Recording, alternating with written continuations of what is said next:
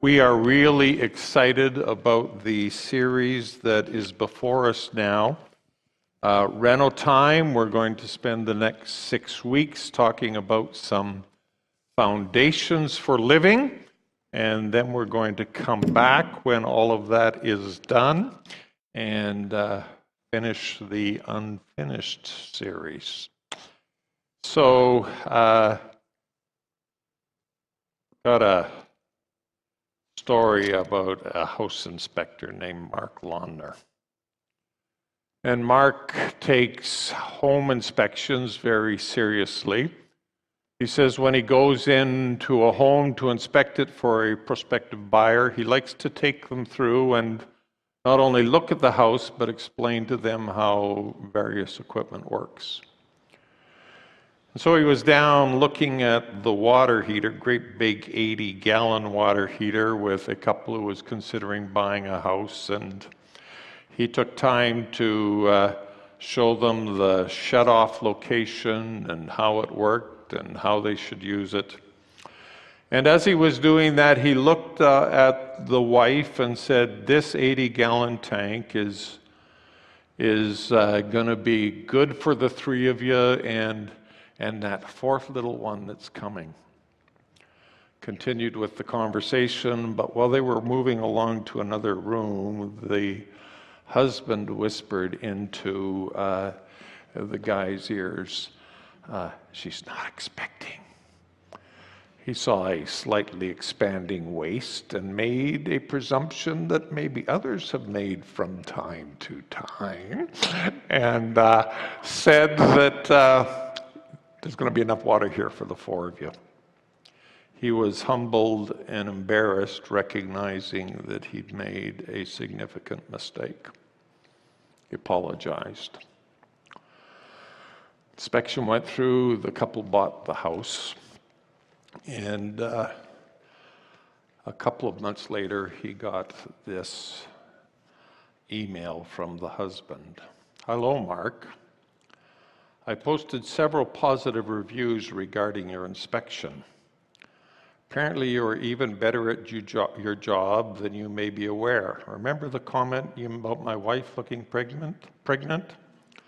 Well, after the inspection, I teased her enough to get her to take a pregnancy test, and she was indeed 4.5 months pregnant when you did the inspection. Thanks for the heads up. We had no idea before then." I tell that story to say this. We're inviting God in this series to talk to us about our hearts, the foundations of our faith. And maybe He's going to reveal something to you, to me, to us over the next 6 weeks that we aren't even aware needs some changing. We're going to talk about a number of things. We're going to talk about foundations for living, stuff that really will help us live well in our relationships at home, live well in the marketplace, live well in our church, live well in the locker room. And we want to share principles that will also help us as we speak into the lives of the next generation.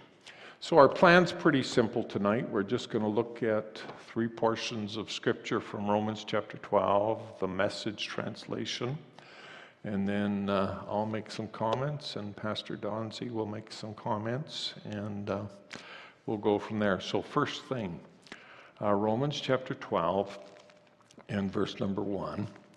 And reading out of the Message translation. Don't become so well adjusted to your culture that you fit without even thinking. Don't become so well adjusted to your culture that you fit into it without even thinking. I guess to discuss this well, we need to come up with a definition of culture. John Stonehouse, who is the president of the Colson Center, describes culture this way. what is considered normal for a group of people. What is considered normal for a group of people.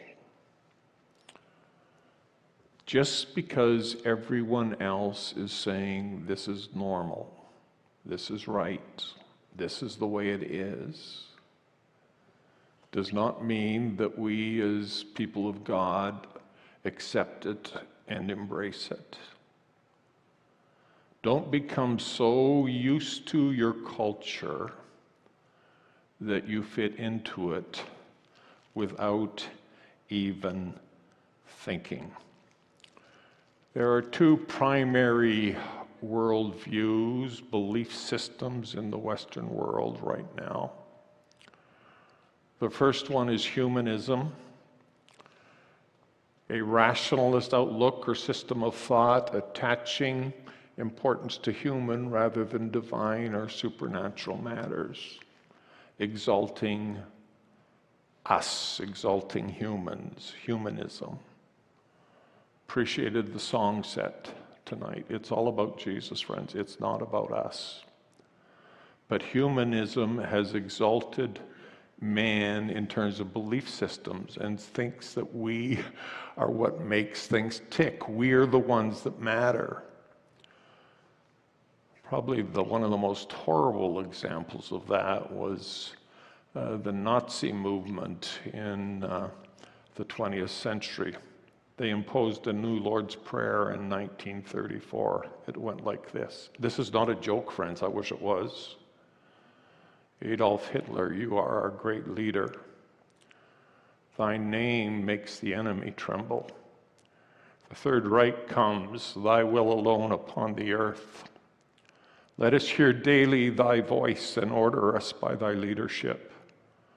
For we will obey you to the end of our lives.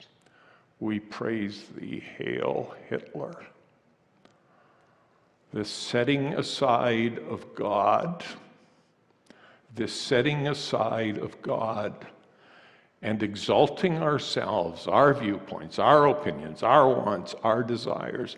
Don't buy into that thinking without even thinking. The second prominent belief system out there is the moralistic therapeutic deism, which was the phrase was coined by sociologist Christian Smith. And it simply says God exists and he wants us to be nice to each other and to be happy and successful. Yeah, there's a God out there and you just be nice to each other. Everybody be happy, everybody get along. It's that simple. Both of these belief systems are deeply rooted in us. Both of these systems are deeply rooted in the importance of man. And because it's so prevalent, we begin to let it creep into our lives. Don't let it happen, friends. Don't accept what culture is saying without even thinking about it. We are called to be very, very different people. So second thing, in this 12th chapter of Romans, unlike the culture around you, always dragging you down to its level of immaturity, God brings out the best in you. Our culture brings us down, drags us down to a level of immaturity. You see, mature people are considerate of others. They're thinking about others. They're concerned about the needs of others. Immature people, it's all about me, myself, and I.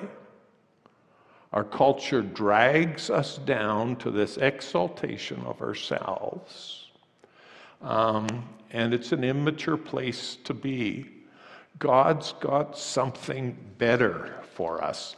So, Pastor Donna, why don't you just dig in here and share a little bit from your heart. So we're talking about Reno time, building, construction, making the foundation stronger. Before you can build on, you have to start with good foundations and build that so that you can build upon it. And so this is Mother's Day weekend. And so the first Reno topic that we're going to talk about over these weeks is parenting. And you're looking at two people here who are not experts in parenting and certainly are still under construction. Even though we're now on to the next generation, we're hoping to do better. They sort of keep coming as trials. You know, you just keep trying over and over again. And so I don't want to use our words or our expertise, but rather it's always best to go to God's words. That's where we all want to go. That's where we all want to be, because that's where we all together learn how to be better, how to build stronger. So when I was thinking of this parenting thought, I was right away drawn to one of my most favorite passages of Scripture. And it's in the Old Testament. Some of you might be familiar with it. But if not, you can turn in your Bibles to Deuteronomy chapter 11. Now, it really is almost the whole chapter, but we won't take the time to read through it all. Some of it will be on the board and on the screens, and you can look at that. But I just want to highlight some of it. I believe this portion of Scripture, and I'm reading it, I looked at it in the Message translation, and it really points out three things. Kind of three starting points, again, building this foundation. And the first one is, so love God, your God.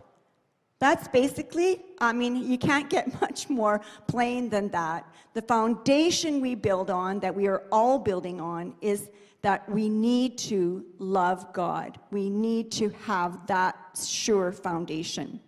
Love God, your God. And then the second one that kind of stands out through these verses is guard well his rules and regulations.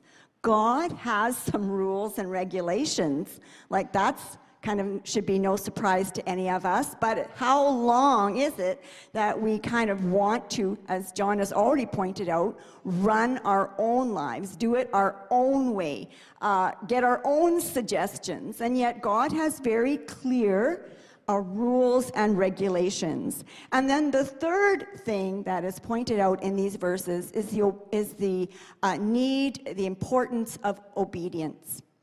Obedience for his commandments, for not just now, but for all time. This need to continually walk in obedience.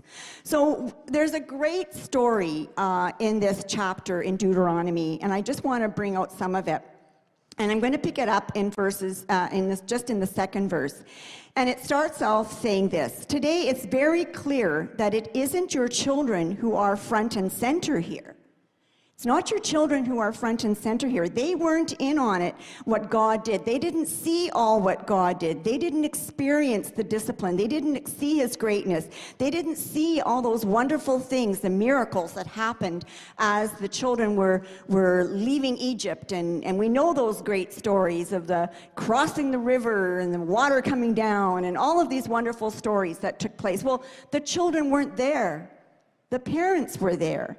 And it goes on in verses down to verse 8, if you want to go down that far. And it says, so it's you. And he's talking to the parents here. It's you, it's me, it's us. We are the ones that are in charge of keeping that commandment, so that we will have strength to possess all that there is, all that God has for us in that land. He's talking about the promised land. It's our obedience. It's our obedience that reflects on a long life that God has promised to us and to our children.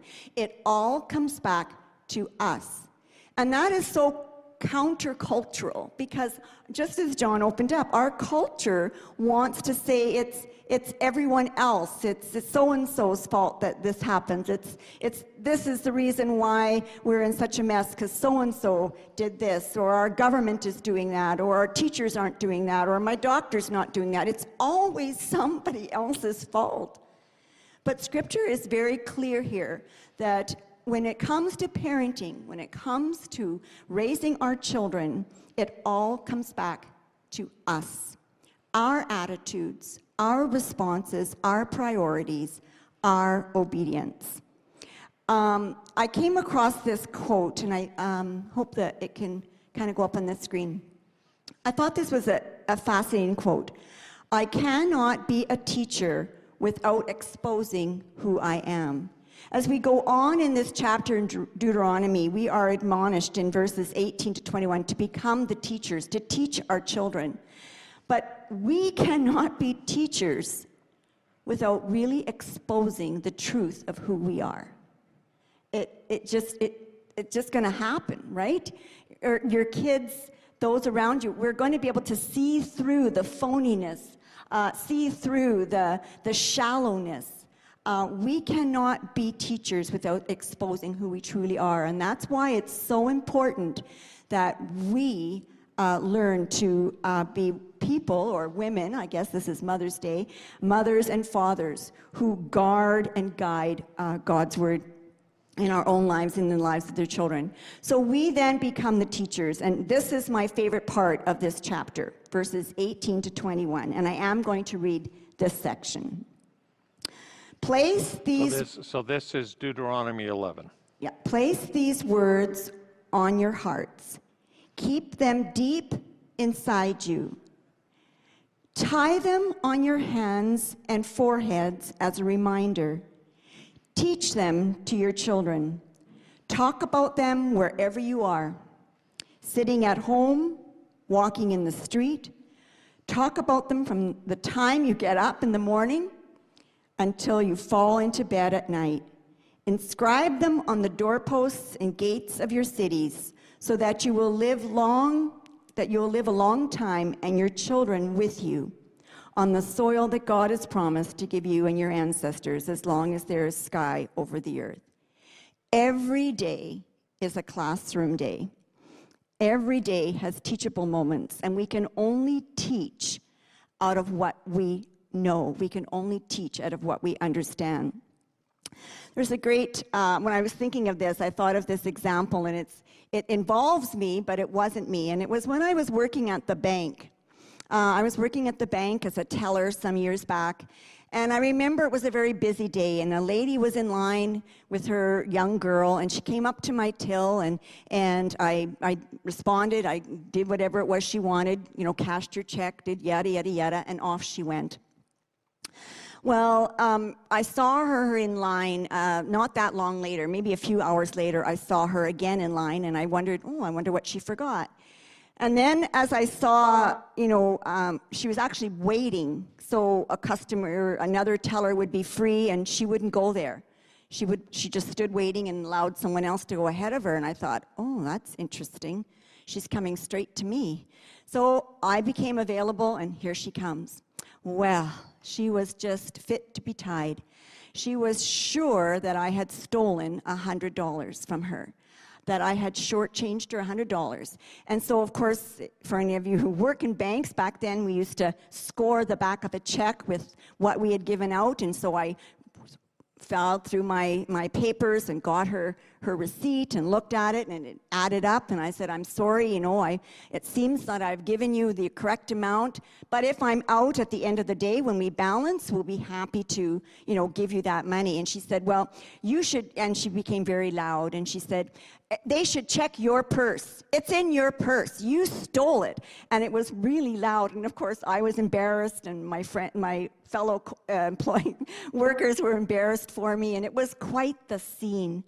And so I thought, oh my goodness, I just didn't know what to do. I felt like giving her the money. I mean, it's not my money, it was the bank's money, so I was free to give it.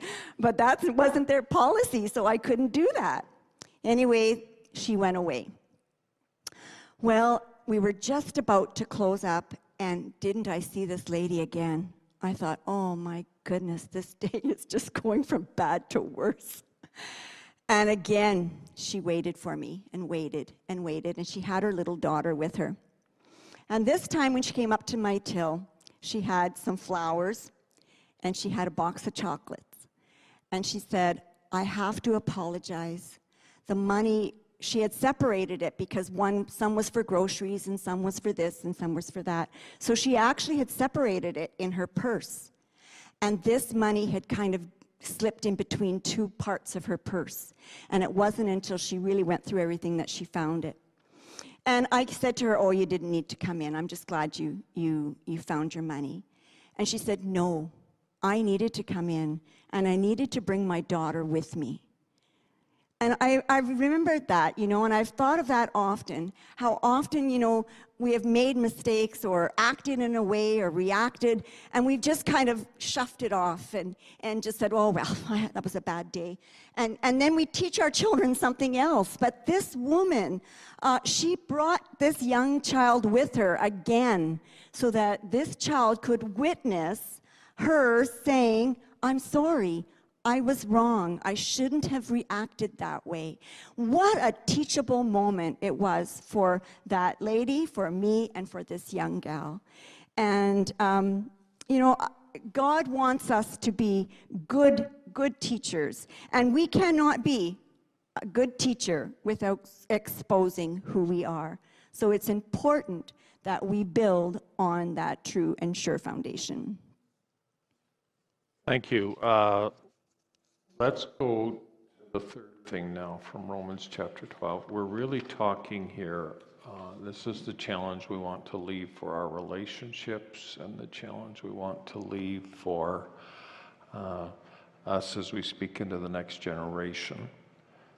Really understand the culture we are a part of is very different than the culture of the world.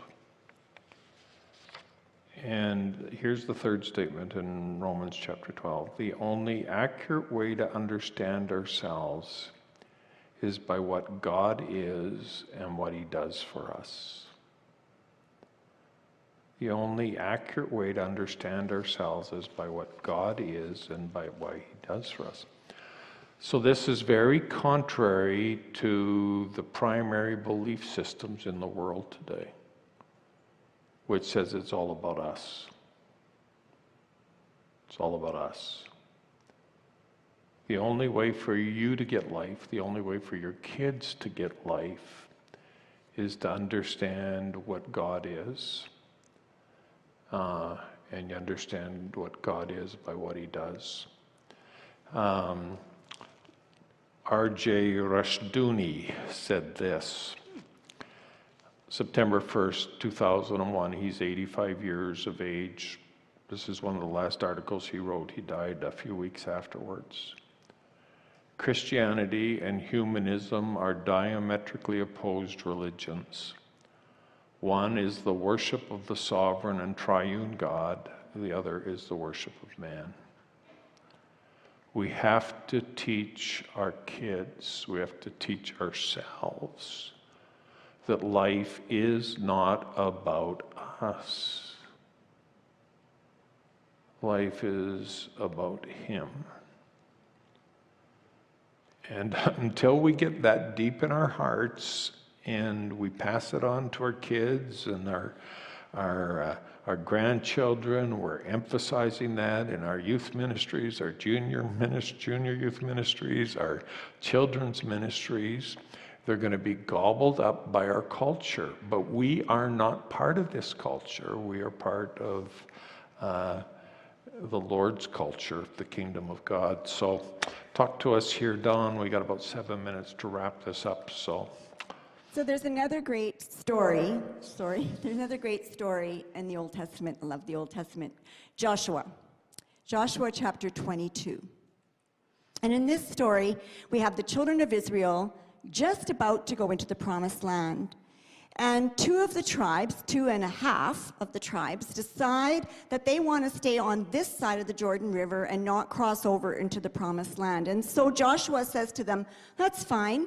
Well, first he checks with God, and God says, sure, that's okay. And so he says to them, that's fine. You can stay on this side. But when your brothers and all the other tribes go over into the promised land and it's time to fight enemies over there to claim the land, we want you to come along and fight with us. These are your brothers and you need to stand with them. And so the tribes, it was Judah, Gad and half of Manasseh, they say, okay, we'll do that. And so, of course, this is what happens. The children of Israel go into the promised land. They begin to fight the enemies that are there taking over the land. And so these tribes come along and help. And so it was some years later that all of the victories had been won and the children of Israel were now comfortable into the promised land.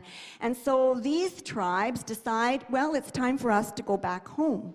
So they cross back over the Jordan to where they had lived. And when they got there, they decided to build an altar. So they built this beautiful altar. And so their brothers could look over the Jordan River. If you've been to Israel, it's not a very big river. And so they could look over and they saw this and they thought, oh my goodness, this is terrible.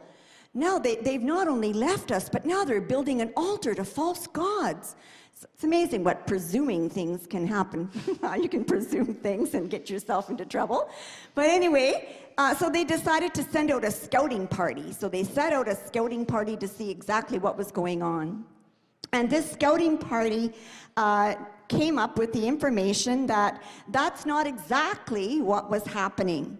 And if you go down to, and we're in Joshua now, Joshua chapter 22, so go down to about verses 24, and you see that now they're saying, but that's not the way it is. We didn't do this to build an altar to another god. We did it because we cared. We were anxious lest someday your children should say to our children, you're not connected to God, the God of Israel. God made the Jordan a boundary between us and you. You Reubenites and Gadites have no part in God, and then your children might cause our children to quit worshiping God. So we said to ourselves, let's do something. Let's build an altar, not a burnt offering altar, but not for sacrifices, but an altar that will serve as a witness between you and us and our children coming after us, a witness to the altar where we can worship God in his sacred dwellings with our whole burnt offerings and our sacrifices and peace offerings. This way, your children won't be able to say to our children, you have no part of God. So this was an altar that they built that would represent their love for God. And as I was reading this story, I love this story because I think it's so important in our lives that through our experiences as we are raising our children, that we are sharing stories with him. This was going to serve as a visual for the day when they worked together and they fought together and they were brothers together and they loved the same God. And that's what this altar represented. And it's so easy in our lives to perhaps build idols. We all seem to be very easy at building idols, things that are important to us, to me, that center around really nothing important. And here we are encouraged not to build idols, but to begin to build altars. Things that our children can look at and they can see that God has been faithful to us. One of the things I like to do, and I think I've mentioned this many times, is I've written down many of the stories that my parents and John's parents have told us over the years. And there's 4 services, so I'm going to share 4 different stories from each of our parents. And I consider these rocks in the altar. And sometimes when I'm praying, I'll be praying for something, and I'll even add that on. You know, oh, Father, can you make this another rock in the altar that I can show my sons and my grandchildren, that I can point to this rock and say, this was a time when God answered our prayer. Building altars. And I'll start with this great story of John's grandfather. And I have written down here, Grandpa Emil, his wife, 2 children, Adeline and Zephyrin, were living in the German-occupied part of Russia. As World War II was approaching, the situation in their town was getting very tense. The Russians were becoming more and more intolerant of the Germans, and life for them was beginning to be very difficult. Grandpa felt in his heart it was time to move his family to a safer home, and he decided to move to the U.S., where his brother was. He secretly started to make plans to escape.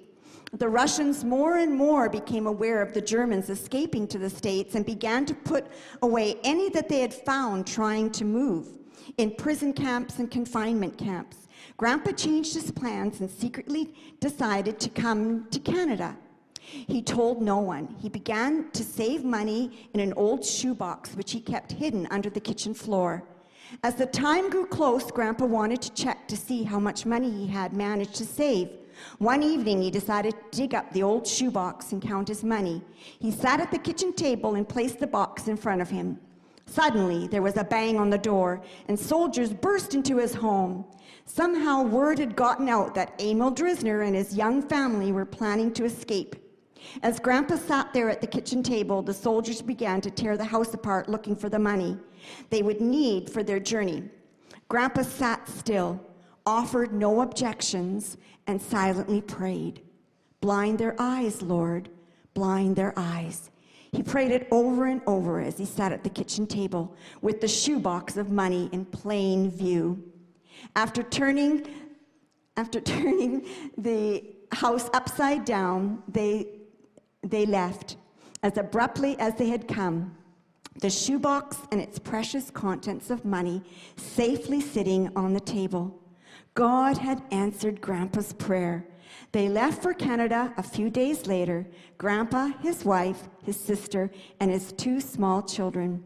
They made their home in Barhead, Alberta, had 4 more children, and God was with them all. And of course, John's dad, Reuben, was born here in Canada.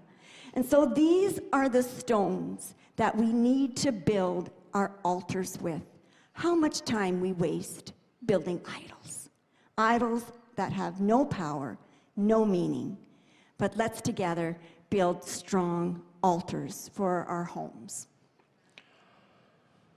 Friends, we're part of a very different kingdom. Our lives are not about here.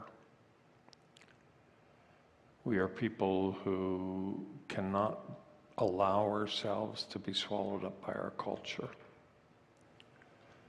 We have to be people who are pursuing the kingdom of God.